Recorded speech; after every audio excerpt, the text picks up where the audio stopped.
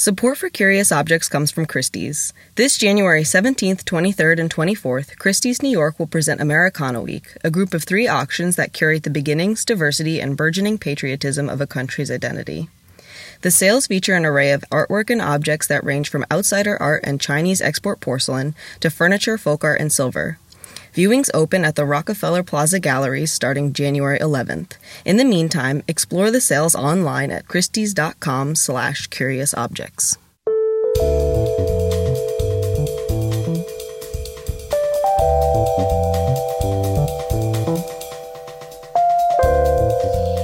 So hello, and welcome to Curious Objects, brought to you by the magazine Antiques. I'm Ben Miller. With me is Michael Diaz-Griffith. Hello, everyone.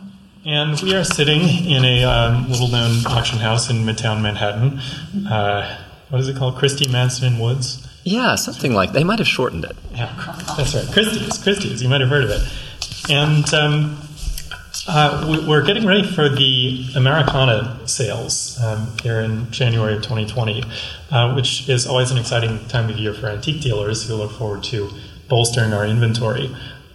But also, of course, for private collectors. And there are 2 specialists who have worked here at Christie's on a couple of those sales who are with us here today.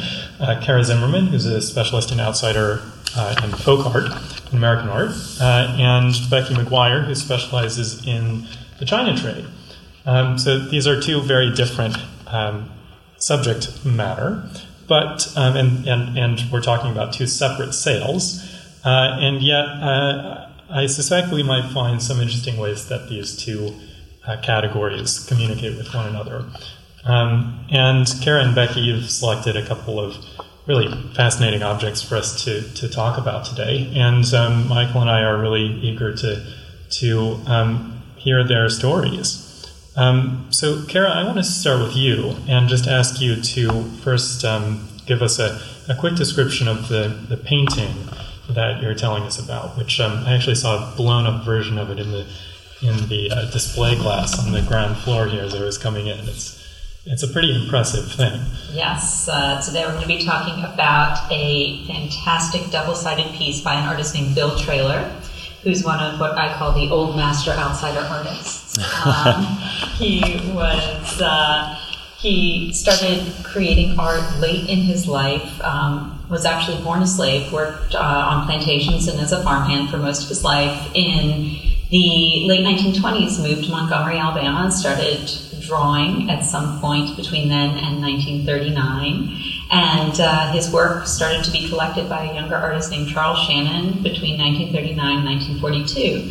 The drawing that we're looking at today, which is a double-sided piece, which is man on white, woman on red on one side, and man with a black dog on the other side, is actually from an incredibly interesting collection. To begin, just looking at the object, we have on one side of the piece a fabulous image of a woman in a polka dot shirt and brown skirt, pointing, gesticulating, possibly angrily, at a man who's smoking a pipe and holding an umbrella on the other side of the work. I'm sure that many people can relate to this kind of image. This is a fabulous piece by Traylor for a number of reasons. First of all, you have half of the image, which is the side the woman's on, which has a red painted background, which is incredibly unusual for Traylor. We see this only a few times. Another element that's really exciting is that if you look at it very closely, you can see there's actually an underdrawing of a vertical, exciting event, as we would call it, that is visible underneath this final image. So this piece is actually serving as a template for some of the work that Traylor does in terms of figuring out his composition. We can see a little bit about how he works out these scenes, how they're supposed to fit on his page, what he does when he doesn't like them.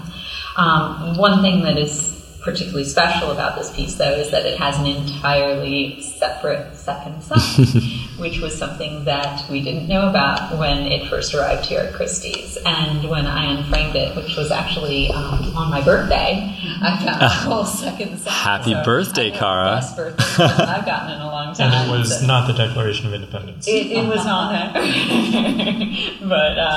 But this was an incredibly exciting find to see the second side with this black dog with this bright red tongue and these sharp, ferocious teeth, and this man sort of gesticulating off the page next to him. The scale of the two figures is totally out of whack. The dog is almost bigger than the man. It looks like he's either standing on him or about to pounce on him. And this energy that you see on this side, this much more direct, immediate mark making, is such an interesting contrast to the front of the work that we're seeing really Bill Traylor at his best and most exciting.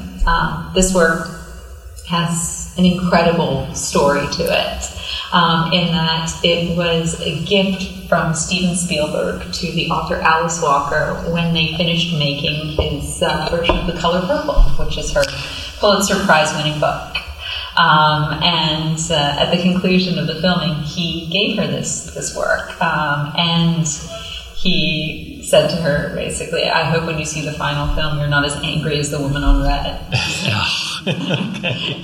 So he understood the emotional valence. He got it. So it's really such a fascinating gift for him to give her, in that Traylor was an African-American man from the South, working in the 1930s, lived through, obviously early 1900s and that whole period of time, much like the characters in The Color Purple. They lived in a similar period through similar circumstance, and so he clearly was thinking very hard when he selected this as a gift, thinking about the resonance perhaps between the novel, the film, and this piece of art.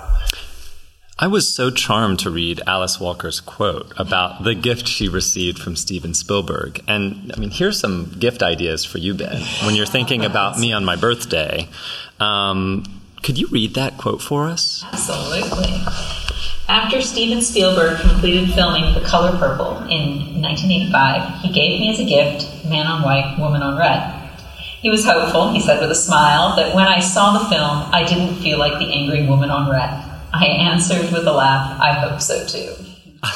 On my first viewing, a private one in San Francisco, I did have some reservations, but I soon came to realize that overall Steven's The Color Purple is a masterpiece. So there's a happy ending. There's a happy ending. Let's come back to this in just a minute, but I'm already starting to see some parallels, and so I want to jump over to Becky for a second. Okay, these are a little bit forced, but we're talking, you've just told us about a work of art that has two sides to it. Becky, you're about to tell us about a work of art that is actually a pair, in a sense, two sides to it. You've told us, Kara, about a piece of what's deemed outsider art. Becky, you're going to tell us about a piece that comes from far outside the bounds of what Europeans were accustomed to experiencing. So specifically 18th century Chinese export porcelain. So tell us about this wonderful pair of objects coming up in the sale. I was actually thinking the same thing, listening to Carol's wonderful story about the trailer. In a funny way, there is a parallel, too, about the maker of the painting and the makers of this Chinese porcelain.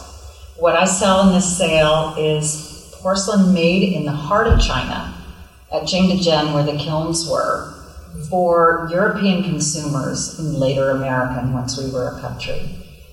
Thousands and thousands of miles away, the two never met, and yet these highly sophisticated Chinese potters were creating these incredible works of art with incredible skill for their European and other Western consumers. And they were completely anonymous, a little bit like the outsider artists who, although became well-known later, were outside the academy, outside the established traditions. We really do not know any of the potters, painters, enamelers, even designers of these fabulous porcelains that were prized the world over, because of course only in China could you make hard, true, white porcelain until well into the 18th century, when we in the West finally caught up and they began making true porcelain at Meissen in Germany. So the Chinese potters were creating these incredible masterpieces like the vases you're referring to, which are almost the size of an average man in the 18th century. Right. And still impressively large, make a huge statement when you walk in the room and see them. Beautiful baluster shape with covers. They're often shown on stands in great halls or flanking a fireplace, flanking a doorway. They're known as soldier vases, this form, this scale, and that there is a real story to that. Augustus the Strong, the Elector of Saxony and King of Poland, was a very, very rich man in the early 18th century and completely obsessed with Chinese porcelain. Saxony was very rich. They had mining, they had all the precious metals, control of them, they had tons and tons of money. And he would send agents scouring, mostly to Amsterdam, where porcelain from China first arrived at the docks, looking for the best of Chinese porcelain. He accumulated thousands of pieces in his collection, much of which can still be seen at Dresden in Germany today, where his palace was. He traded Frederick the Great of Prussia a regiment of soldiers for a group of Chinese porcelains, which included a number of these giant vases. How did the soldiers feel about that? I don't really know that either. They were pretty anonymous themselves. Yeah. They were mercenaries, basically, and they belonged, in effect, to almost like slavery. They belonged to the political leader who had their control. So bye-bye went the soldiers off to Prussia to fight for Frederick. They were also known as dragoons, so sometimes you hear the term. But today we call them soldier vases, and everybody knows that it means these massive Chinese porcelain vases, which, by the way, were incredibly difficult to make. Yes. Yeah, so take us back to China for a second, because as you mentioned, it took the Europeans a long time to figure out how to reproduce this technology. And that's because it wasn't easy, and it especially wasn't easy to make things that both looked good and wouldn't break. That's right. And that could be decorated properly. And my understanding is the larger the piece is, the harder it is to do that properly. And here we're talking about pieces on, as you said, really an enormous scale. So how difficult exactly was it to produce a vase of that size? This is really about the largest thing you can produce in porcelain.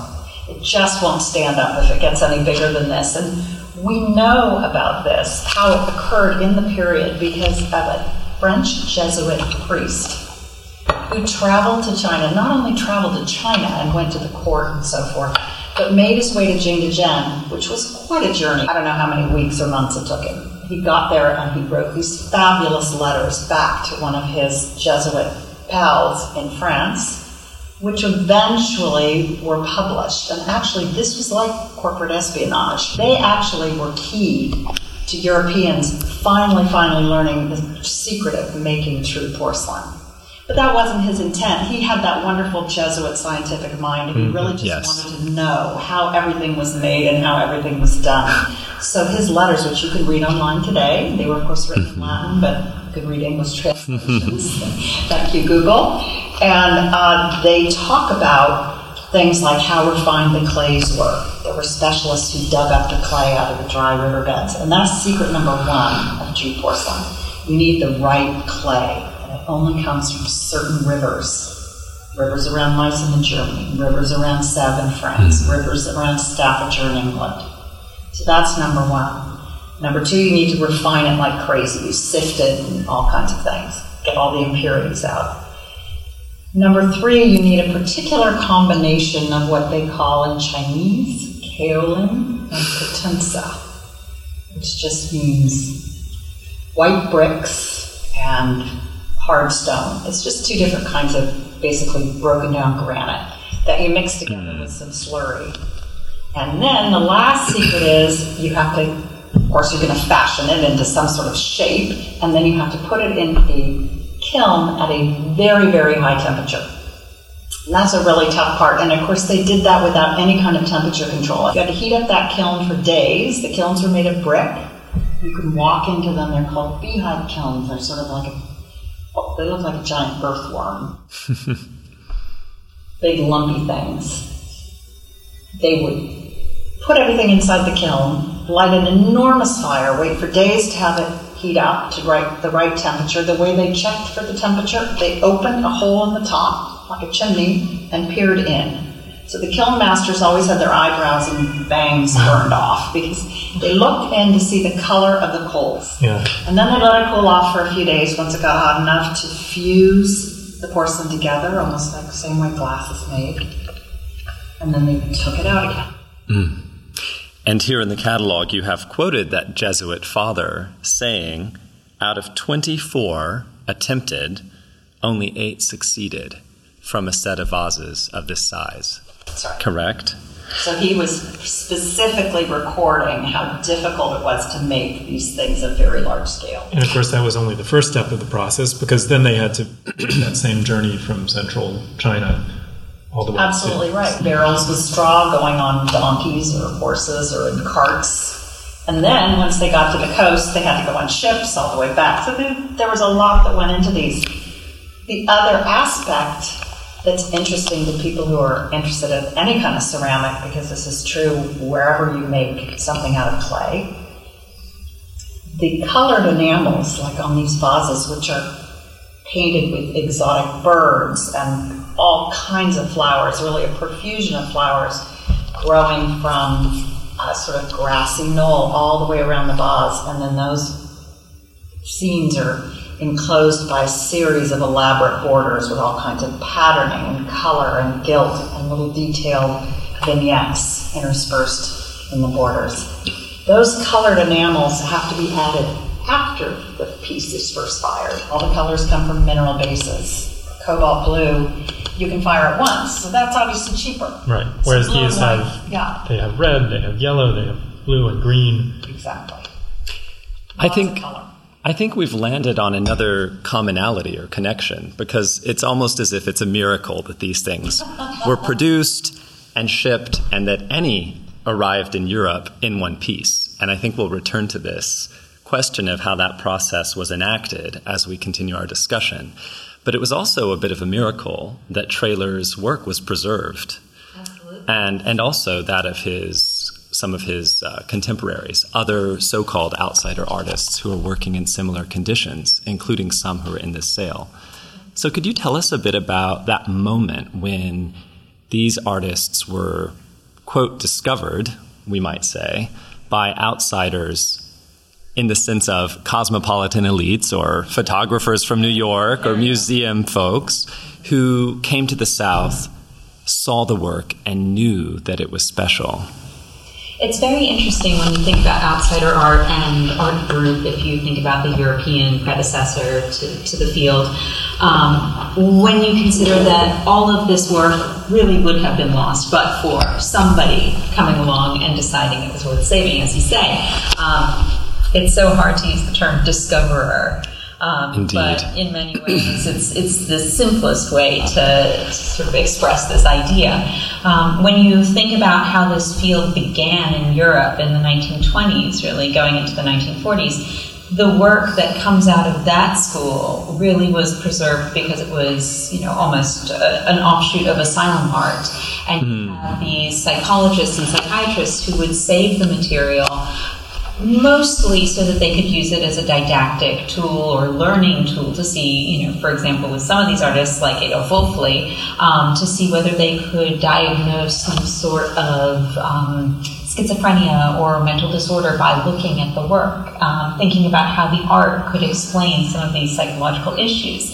And so it was preserved for that reason. Then in the 1940s, you have someone like Jean Dubuffet, who started his company of Art Brut with the focus of trying to think about art in its raw and untainted state. He spent most of his career trying to untrain himself. Yes, the great modernist preoccupation with and he de-skilling. Felt that looking at the work of, at that point, often people who were institutionalized, was a way to see that sort of raw creation without the intermediary of an art school or a teacher.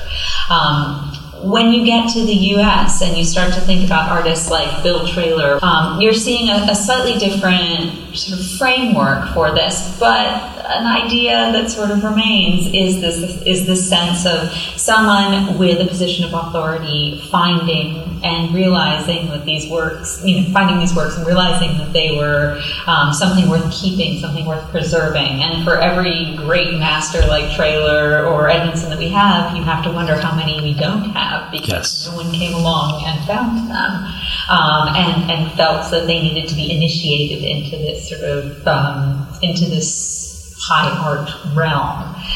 In the case of Trailer, you have an artist named Charles Shannon, who was a younger white artist. He wasn't the person who first saw Trailer's work, but he was the person who collected it. And between 1939 and 1942, he was the one who really amassed the collection of Trailer's art that we now have.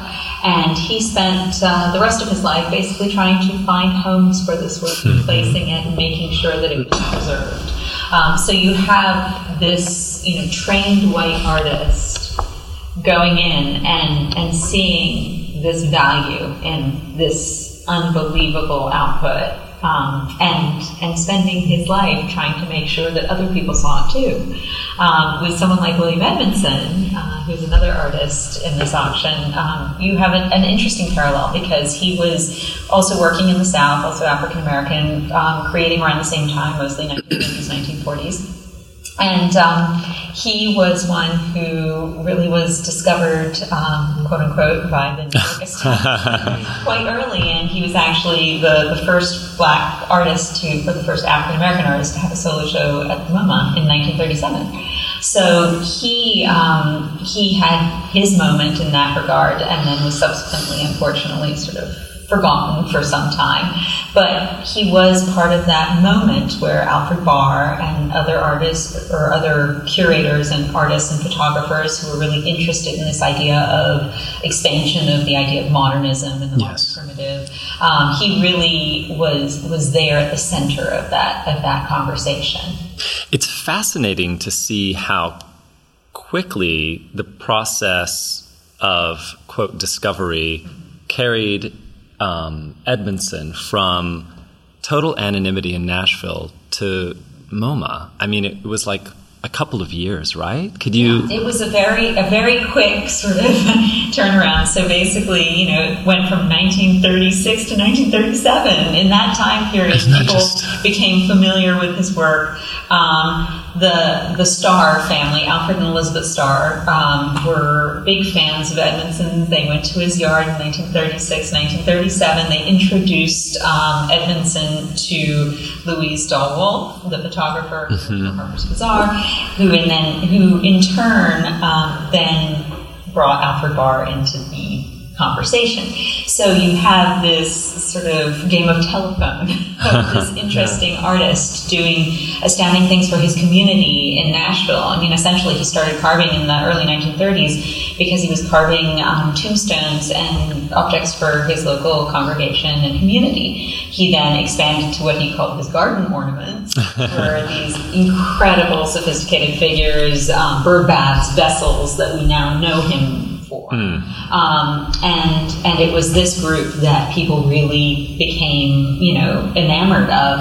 And this show at the MoMA in 37, while small, was certainly something that was reported on and part of the conversation. I can't say that the conversation around it was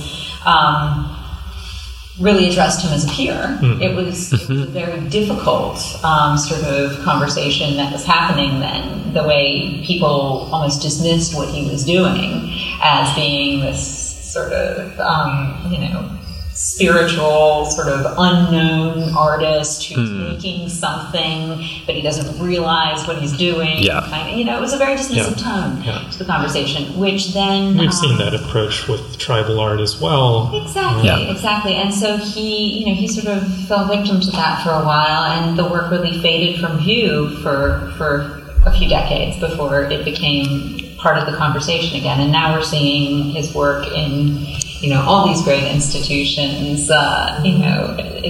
It's at every major museum that I can Do we have accounts firsthand from Edmondson and from Trailer of how they personally responded to this explosion of fame and recognition? Well, Traylor never really saw that in his lifetime. We don't have any written He had accounts. a show, right? And that was a small show that was organized by a small group, a small artist collective. It wasn't nothing on the scale. Nothing on the scale of a MoMA exhibition. But he, he worked on his stoop in Montgomery. He was there he was there for a few years. Shannon was collecting his work after that. We know that he went to live with a family member. We think he worked then, but no one saved the work, so we're not sure what happened to it. To him, it was never something that he saw fame for. For Edmondson, I think when people would speak to him about it, he would, draw upon the spiritual side of things, saying that, he was sort of visited, and told to create this work in a way that I think a lot of people in a disenfranchised situation, a lot of folks would say that. I can't say whether he did or didn't believe that everything he did was due to, his spirituality, or whether it was a way for him to pass on agency, or what his mindset was. But that's really what the conversation has been, or was around his work when he was alive. Yeah, it's interesting for me to, just from a psychological perspective. I mean, if we were to draw a line between outsider versus insider artists, it's tempting to think of insider artists with air quotes as people who likely seek fame, who are really interested. Maybe they go to art school, and maybe they strive to have exhibitions from a young age, and maybe they work to meet the right people and be represented by the right people, and so on. And then it's similarly tempting to think of outsider artists as people who have a sort of, again with air quotes, pure motivation, who are really just making things because they're driven to do it, and they don't expect the world to take note. And so it's a sort of a miracle when that does happen, and therefore the work seems to have this special aura around it. But I think that dichotomy might be problematic. Well, it seems as if their conceptions of agency are different, right? Well, I think that it's also an artist by artist thing. There are certainly some self-taught artists who created because they were seeking fame. They thought, this is my ticket to the big time. Justin McCarthy, for example, is one who thought of himself as a well-known artist. Lee Godey, who's a brilliant one, called herself a French impressionist and painted on the steps of the Art Institute of Chicago. Some of these folks, for them, it was about the fame and the fortune that they perceived the art world to be in, albeit from their own vantage point outside of the academy. For others, it was a way of coping with the world. For others, it was a way of documenting the world. Some artists, like Henry Darger, never wanted anyone to see their work. Some artists, like William Edmondson, were amused and bemused that people were seeing his work in New York.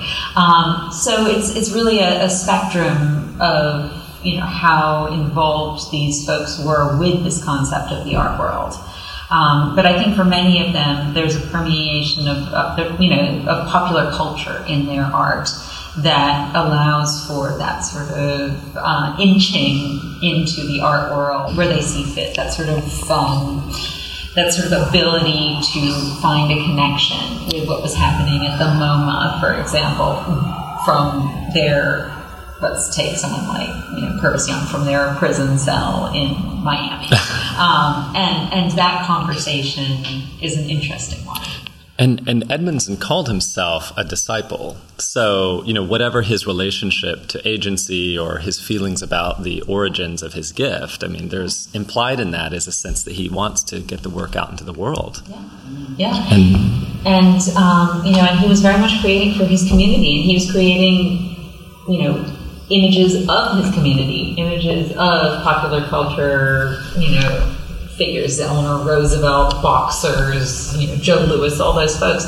They were amongst the figures he created. He also carved people who he worked with in previous jobs, or at least he called them that when people would go to his yard and ask about it, whether or not they were just given that spiel because they were there and they knew this person and he thought it would be amusing, or whether or not it was actually supposed to be Nurse Wooten, for example. Right. We just don't know. But there is that idea. There was actually a figural bird bath in the sale. Could you describe it for us? It is a very unusual, cool thing. so you basically have a 3-part object. It's actually in 3 separate parts. You have a basin, which is this fabulous, almost V-shaped basin with a carved out sort of section in the center of it, that's resting on top of a very plain sort of block of limestone, and that is resting on top of this fabulous column, which is in part repurposed and in part carved. So you have this great column and base that makes the majority of this bird bath. The bottom part of which was found or brought to him. He often used repurposed materials from around the city that people would bring to him. And then he carved out of that central portion of that column this fabulous face and this great hairstyle for this woman who looks as though she's balancing this basin on the top of her bun. And it's a really very interesting piece in that it is a perfect example of his garden ornaments. And it's a bird bath. It is an example of his carved figures, because you have this fabulous rendering of the face and the hair. It shows how he used repurposed materials, because each of these separate blocks is clearly something that was brought to him, and he has fashioned it into this single object. But another element of this that I find particularly fascinating, and a question that I can't answer about this particular object, is to what extent is there a religious component to this? Obviously, he was known for doing bird baths, and this has gone through its life as a bird bath. But to me, there's certainly something about it seems to have a kinship to a religious font, yes, or perhaps a pulpit. There's something about the shape of that top basin that to me seems a little more than secular. Mm-hmm. Yes. And you could prop a Bible on there, no problem. No problem. And the Greco-Roman imagery really belies the notion that this is a naive rendition of. And one thing that's very interesting about Edmondson is that we know he was looking at things. He was constantly looking at advertisements, things he found in his community. How much he knew of art history, we're not sure. What did he have access to? Clearly, he wasn't formally trained in it. But to think that he wasn't aware of the world around him, when we know that he was looking at images of people like Eleanor Roosevelt, or these, as I was saying before, these boxers, or other historical figures, it would make sense that he would have access to some of this imagery, whether or not he was using it in its sort of traditional Greco-Roman styling sense. It does seem to have a resonance here.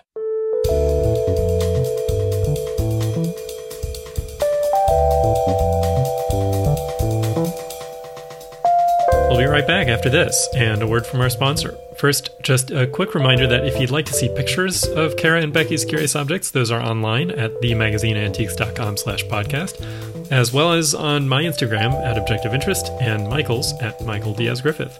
And if you'd like to support the podcast and help new listeners find us, it's really helpful if you leave a rating and a review on your podcast app. Much appreciated. Support for Curious Objects comes from Christie's. This January 17th, 23rd, and 24th, Christie's New York will start the new year with Americana Week, a group of 3 auctions that speak to the beginnings, diversity, and burgeoning patriotism of a country's identity. The sales feature an array of artwork and objects that range from outsider art with pieces from the William Lewis Dreyfus Foundation and Chinese export porcelain from the Tibor collection, to furniture, folk art, and silver from the period. Dive into curiosities such as artwork from Bill Traylor, sculpture from William Edmondson, Famille Rose soldier vases, and more at the Rockefeller Plaza Gallery starting January 11th. Viewings for the remaining 2 auctions open on January 15th. In the meantime, curate a story of discovery and reveal a history of unbridled creativity and unique style by exploring the sales online at christies.com/curiousobjects. As long as we're talking about black boxes and trying to understand what's going on behind the scenes, I do want to ask Becky a little bit more about these workers that you've described to us, toiling away and singeing off their eyebrows in the kilns. And what do we know about the people who were doing this work? Were they revered and respected, highly skilled craftsmen? Or did they seen, or did they consider themselves artisans? Were they laborers? Were they Were they well paid? Were they scorned? What kind of station of society did they belong to? What do we know about these people? It would be so fascinating to know about them, but honestly, we don't know a thing. They really were highly valued members of society. They were artisans in the eyes of their own culture. Their work was revered, certainly. And as you know, the imperial court in China sought the best porcelains from Jing to Zhen, which were made in the same kilns. Scholars used to think there were specific kilns dedicated to imperial works, and other kilns, lesser kilns, would be the implication, dedicated to export. But really now, because of the discovery of shards and archaeological digging and so forth in Jing to Zhen, we know that it was all kind of mixed up, and it would depend on what the market would bear that particular season. The kiln masters were very entrepreneurial, and they were going to provide whatever they could to make money. So there was that motivation, but obviously they were also very, very highly skilled. Eventually the decorating moves to the port city of Canton, which we call Guangzhou today, of course, near the coast of China, where it was much more accessible to the Westerners. So orders could be transmitted more easily. Originally, you would send designs, drawings, you might send your coat of arms on a bookplate. Because every 18th century gentleman had a library, of course, and you had an engraved bookplate. So that would go toddling off to China so that your coat of arms could be copied onto a whole dinner service. That was the grandest thing you could have in the first half of the 18th century. I'm always curious about the turnaround of those orders. It's a couple of years, right? That we do know, because at the Western end, records were kept, particularly good records by the English and the Dutch, which is sort of like yes. Thank you, bureaucrats. So you can still go to India House in London and find these fabulous things in their archives. The Dutch East India Company, in Dutch known as the VOC, also kept scrupulous records. It took about 2 years for most of the China trade period. Then when we get into the 19th century and the American trade, by which time the works of art have pretty much gone down in quality, really superseded by things in Europe that were more fashionable at the time. The clipper ships had come along, and that made it a faster thing. But in the 18th century, 17th century, when it all began in any volume, it was 2 years. So you really had to be patient. This is before the Suez Canal, so everything is going around the Cape of Africa. I mean, you're going around more than half the world, right, to get there. And one with a lot of risk involved. Huge investment in the ships, the men, the supplies they needed. They would often stop in South Africa. And there's some wonderful Chinese export porcelains decorated with the scenes from famous Table Mountain at the Cape of Good Hope, because that was a watering place. You'd stop there, you'd resupply, you'd get fresh water, you'd get more, oranges or whatever you needed for the journey. And a lot of these periods, it wasn't just Canton and back again. You would encounter Chinese trading ships in Indonesia, what they called Batavia, which became Java. They had a huge outpost there. The English were later in India. Yes.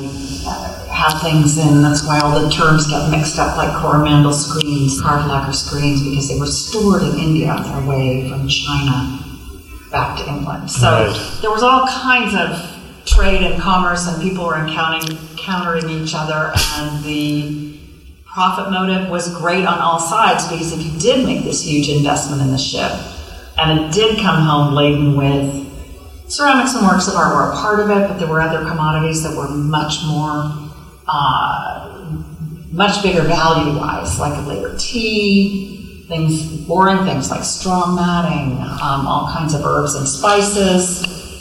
all of that, come home with a successful cargo, you could make 200% profit. 200% profit. So I like those margins. yeah, Yes. wasn't bad when it worked out. To up the ante in this story of risk and adventure, I'd love to consider the reverse painting on mirror that's in the sale, because I understand that although the imperial production facilities were producing very sophisticated objects in glass in the period we're discussing, they weren't producing flat sheets of glass. So when we look at reverse paintings on mirror, we're not looking at an object that wholly originated in the East and traveled west. I think the lines of flight are yet more complicated, correct? That's right, and it really is incredible to think that these plates of glass were sent from Europe to China. Because as you say, although there was an imperial glass factory actually in Beijing making absolutely gorgeous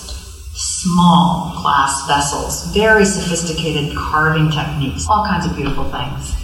It didn't have the technology yet to make big, flat sheets of glass, and they were a little bit awed by this. In the same way we all learned in grammar school how in the colonies in America you had to get your glass from England, and that's why you didn't have many windows in your house because it was so expensive. So this was a super high-end luxury good, and these plates of glass were sent out, were painted on the back so that the scene, you could make this incredibly detailed scene by painting, but the glass itself in the front, where you view the image, is smooth. And we have, as you said, we have two or three really spectacular ones in this sale. It's a magical visual effect. They're just gorgeous. And then the Chinese sense of composition. They knew that their Western consumers wanted these very idyllic scenes of Chinese life, which of course were completely exotic to the Europeans, who were the ultimate consumers of these things. So in the case of the picture you're mentioning, it's a Chinese music party taking place in a garden with a beautiful red lattice fence and under the trees, and you have beautiful Chinese ladies in elegant costumes sitting at a table. One's playing the flute, I think, and gentlemen across the lawn are playing other instruments. And it's a beautiful spring afternoon, and everybody's happy, and life is perfect. These were, before photography and before any kind of transmitted imagery, of course. This was the way Europeans learned about what they thought life in China was. And maybe it was for the very, very elite in China. So are you suggesting this is a different kind of picture than the Chinese would have produced for their own domestic use? They really didn't have big reverse paintings on glass like this. It wasn't a thing for them at this time. They were only producing it really for European demand. Much more, the Chinese painting tradition, as we all know, was much more about the hanging scroll, really fine. Europeans actually, again, introduced oil painting and perspective and some European techniques that eventually influenced Chinese painting, but the Chinese painting tradition is very old and very strong, and that really is an ink painting tradition on paper. I'd like to just pivot from that music party to another one that's represented in the sale. And I'm thinking of one in particular represented on a blue and white musician's dish. And what's fascinating about this scene is that it does not represent Chinese imperial life. It represents a French courtly scene. And I think it speaks to what many of us associate with export wear, which is this sort of Eastern view of the West projected back to the consumer. So could you tell us a little bit about that relationship? Exactly. It's such a fun example because it's a really early one with all kinds of mix of East and West in it, I think. The scene in the center of this big dish, which is about 13 inches in diameter, so it's a nice sized serving dish, is again a music party, but three Europeans in the costume of the late 17th century French court. So the lady seated at the table has this incredibly high headdress with sort of ringlets coming down from it. The two gentlemen have, the curly sort of wigs that were undoubtedly powdered white. One's playing the flute and one's strumming some kind of stringed instrument. They're faces do look, I think, a little Chinese. That they do. Would have been copied from a print. And we actually know the print was Nicolas Bonnard. Okay. And it was titled something like Music and Love. It has a wonderful French inscription on it, the original print, which would have been taken again to China to be copied. And sometimes you can see in the ladies' skirts and a little bit in the men's costumes, that the Chinese artist has copied the hatch marks from the print. Not really knowing that was just the engraver's way of transmitting light and shadow, and they're copying that, thinking that's important to the design. That's fascinating. Isn't it? Yeah, so you have, as you say, it's kind of a reverse. You have here the Chinese artist drawing a European music party, but also if you'll notice the rim of this dish has petal-shaped panels. It's a flower, and the scene's the center of the flower. And each petal has a fabulous Chinese landscape vignette in it, almost like one of those great Chinese ink paintings. Great tradition. Yes, these landscapes look much less like the sort of typified Western garden scene than the one we see on the reverse painting. Not at all. They're No. completely Chinese. And this dish was made around 1700, which is very early for specifically dictated Western design on Chinese porcelain. There are very few examples before this time period when the designs were actually commissioned. The first armorial, there are few isolated pieces in earlier centuries, but the first armorials in any quantity are made in the very early 1700s. There are a couple of royals who had coats of arms on Chinese porcelains in earlier centuries, but it doesn't begin at all in any quantity until this time period. So with these early pieces, you do see a really fun mix of Chinese and Western.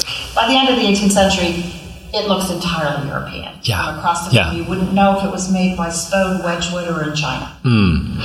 It says so much about what the consumers of this material valued, that they went to so much trouble and expense to attain these images of gaiety, frivolity, maybe decadence. And to think about this kind of imagery in contrast to what we see in the work of Traylor is rather striking to me. I mean, these are both categories of objects that have been collected in America in very particular ways that relate to the American sensibility at different points in our history. And this one in particular has a really auspicious American collecting story because, as you can see in our footnote, it was owned by James A. Garland, who was a big New York banker and one of the founders, the original patrons of the Metropolitan Museum. Yes. Which, of course, was founded in the 1870s, moved to Fifth Avenue in the 1880s, I think it was. His collection of Chinese porcelain was a huge part of the early Met. He died, I think it was in 1902. The Met had assumed, and we hear this story today, yes. going to get the collection.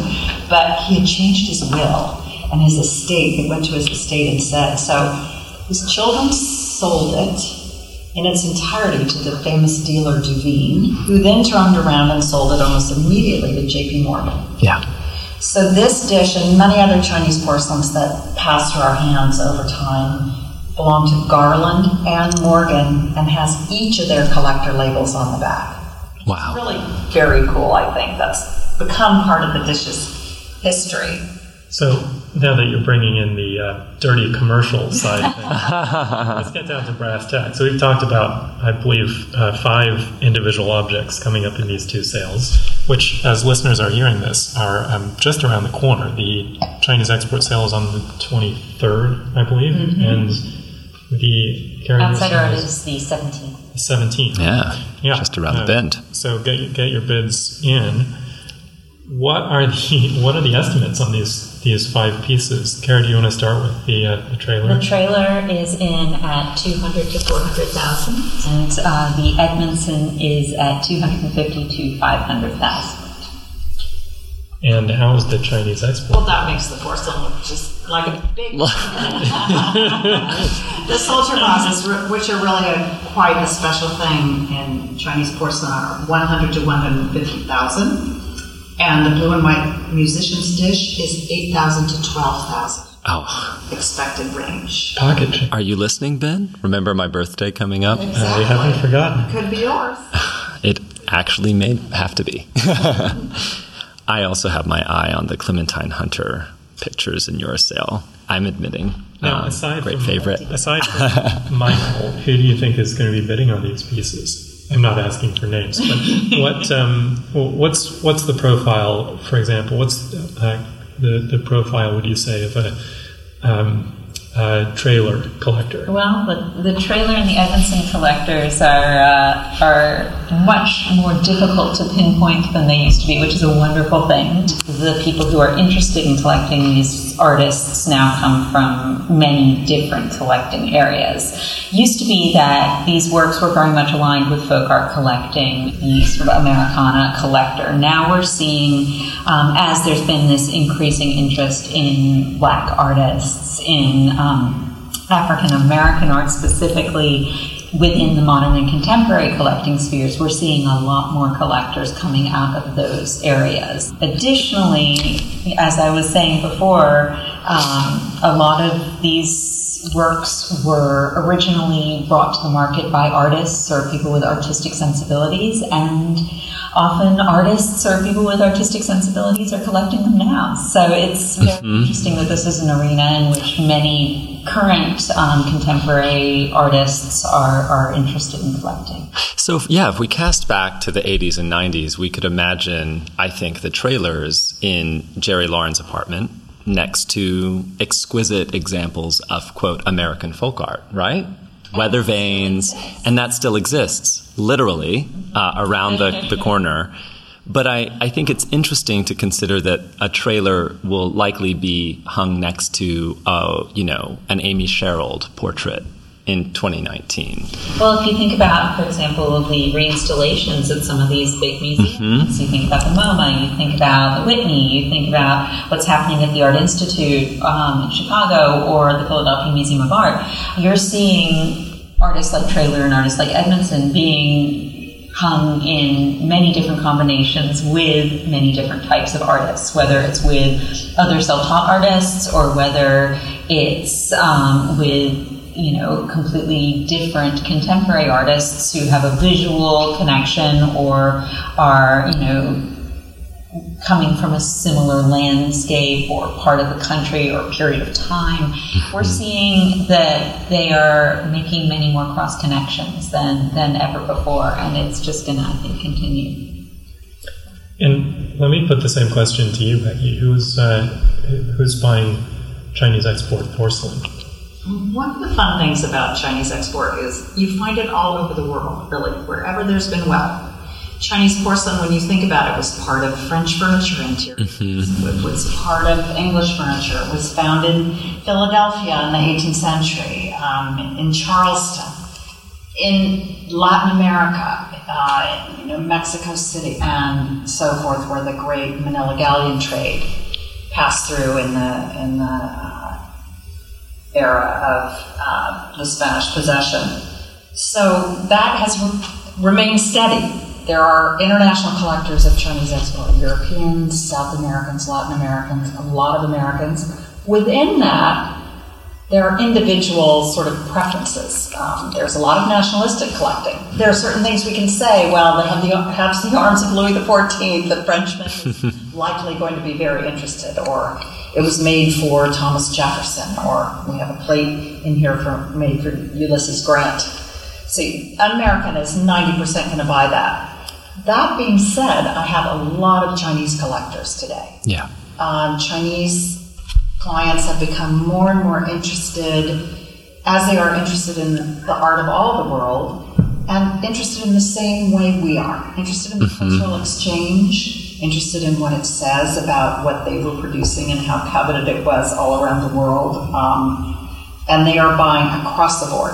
European subject, religious porcelain, armorial porcelain, the same exact way my Western collectors are buying, wanting to fill out the grates, reading the books, and wanting to have examples of some of the things with the particularly fun and quirky stories or particularly visually beautiful.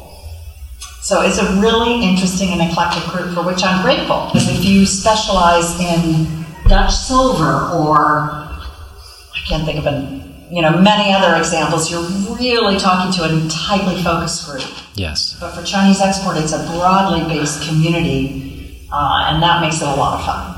And the community of collectors in China is rapidly growing, incredibly sophisticated.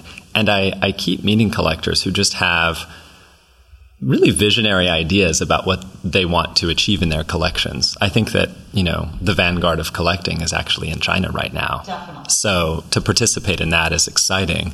And it kind of speaks to what you and I always say about Americana Week, which is that it's truly global in scope if we look at it through the more creative and, I think, interesting lens that we've been using today. Yeah, just by dint of American imperialism. Precisely.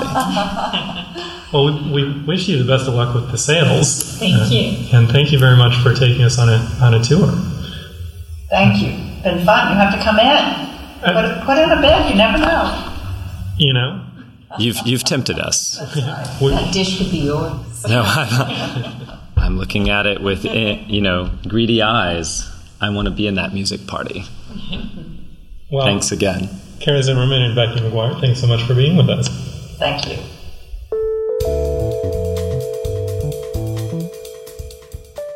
That's it for today. Thank you so much to Becky McGuire and Kara Zimmerman, and to Christie's for hosting us. If you're interested in bidding or just checking out the rest of the lots in those two sales, they are on Friday, January 17th for the Outsider Art Sale, and Thursday, January 23rd for the Chinese Export Sale. Check them out. Today's episode was edited and produced by Sammy Delati. Our music is by Trap Rabbit. My co-host is Michael D.S. Griffith, and I'm your host, Ben Miller.